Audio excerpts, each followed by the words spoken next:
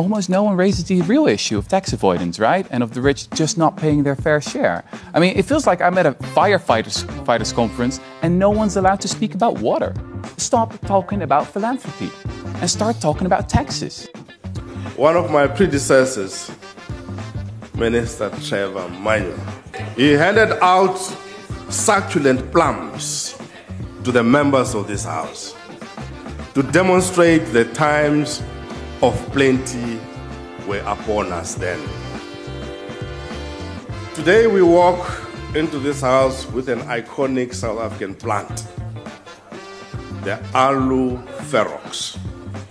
It is resilient, sturdy, and drought resistant. It withstands the elements.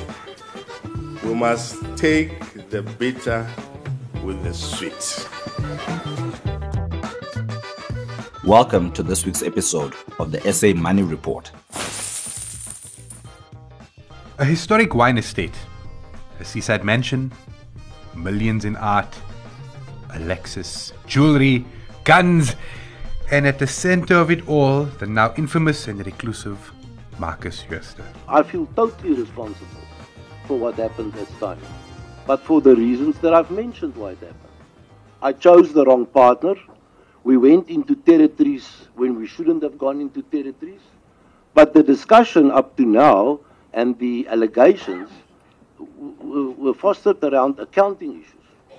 And therefore, I participated and gave my full cooperation for 2 years in terms of those issues. And therefore, I took the view I took in December, and I said I would take it like a man for the mistakes I made. And I've lost my whole career. The alleged mastermind of an accounting scandal that led to the largest corporate crash in South Africa's history. Yep, today is a special Steinhoff edition of SA Money Report in the wake of the SA Reserve Bank's moves against Jooste. We've covered every major development in the Steinhoff saga on SA Money Report since the show's inception, and the person who has always led us through this circuitous landscape of fraud and dodgy executives, News 24 Business's investigative genius, Jan Cronje, is back. Jan, on Tuesday evening, the Reserve Bank, seemingly out of the blue, acted against Markus Jooste. What did he do exactly? The bank has attached all the assets that it believes are linked to Jooste. His Hermanus house, Landsrak wine estate in Stellenbosch, half a dozen cars, all the assets and investments contained in his family trust, and various properties in and around Stellenbosch. Essentially on Tuesday, representatives from the bank and teams of attorneys went to these properties and said, here is an order showing that they've been attached.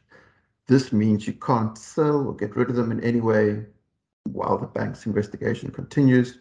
The authorities could also demand that Jooste and the other defendants show them all the info they have. They were allowed to search and make copies of all their computers, cell phones, and hard drives. Jan, so who else besides Jooste are respondents in this matter? Jooste is definitely the main focus of this attachment order.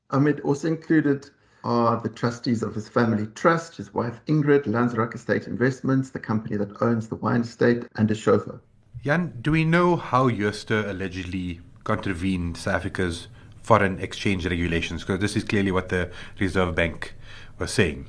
We've asked the bank to tell us how they built its case, as the bank needed to convince a judge to sign off on this order. The hearing was behind closed doors and the order was granted ex parte, meaning the bank didn't have to inform Jooste's legal team that it brought this application. This is done in cases where authorities fear that the defendant could get rid of assets before they are attached. We have plenty of information about the types of fraud that Steinhoff and Jooste are accused of. And according to a forensic probe by PricewaterhouseCoopers, a small clique of Steinhoff executives inflated the group's profit and asset values by about over 100 billion over a number of years. Now, seeing that the fraud outlined by PricewaterhouseCoopers happened around the same time that Steinhoff moved its primary listing from Johannesburg to Frankfurt, Germany, I think it's likely that the retailer broke a range of exchange control regulations perhaps chiefly linked to that move. But I mean, this is one of the things that we are still needing to get more information on. So you mentioned Jooste's Hermanus property. What more can you tell us about that, Jan? It's a large property. It's a well-known property in Hermanus. According to the attachment order, Ahmed, Jooste is allowed to continue living there, if indeed he is there. But everything in and around that property should have been photographed and logged by attorneys. Nothing can be sold or anything like that. Company records, Ahmed, shows that Jooste doesn't own the property himself. It's owned by a company that he used to be a director of. Jan, you yourself have reported on Landsrack before. You've even broken stories about it. Can you give us a bit of a refresher on how the estate and Jooste's friend Malcolm King are linked to this whole Steinhoff saga? This story goes back about a decade. Landsrack used to belong to Christo Visser, who in 2012 sold it to a consortium of investors. According to court documents that Visser has filed, Jooste at the time told Visser that he was negotiating on behalf of these investors and he wasn't behind the scheme to buy it. The estate ended up being sold following Jooste's resignation from Steinhoff in 2012 and the plunge in its share price. The question of who actually owns the estate came up again. And it is the subject of two court cases, Ahmed. One was instituted by Visser against Jooste, saying that the shares that he received in return for the estate, the Steinhoff shares, have fallen precipitously in value because of fraud. Visser believes that Jooste does in fact own it, and he was negotiating on his own behalf the whole time. The other case involves Steinhoff itself, and it's happening in the UK. Neither of these two cases, Ahmed, has actually gone to court yet, and there's been no rulings or judgment. Landsrack previously told us that its ultimate owner is Malcolm King. He's known to be a friend of Jooste, but the company that will prove who the beneficial owner is, whether it is King or Jooste or what have you, is registered in the British Virgin Islands. And Ahmed, as you know, they laugh at you when you try and ask them for details of ownership. So there's no clarity there. Jan, what does Visser say about all these latest developments, since he used to be Steinhoff's chair as well? While he was fairly reserved about what he wanted to say, could say, I guess, he said that the noose is tightening, and he said the wheels of justice are turning. Yeah, and so back to Jooste. This appears on the face of it to be the biggest action against Jooste thus far. What has been some of the previous action taken against him? If I remember correctly, there was a fine by the Financial Sector Conduct Authority as well, no? Yes, indeed. Jooste was fined about 160 million rand for insider trading related to the sharing of info with friends and colleagues around the time that he resigned as Steinhoff CEO. That was at the time the most stringent action that had been taken against him. He hasn't paid the fine yet. The fine has been placed on hold, and the Financial Services Tribunal has been ordered to reconsider it.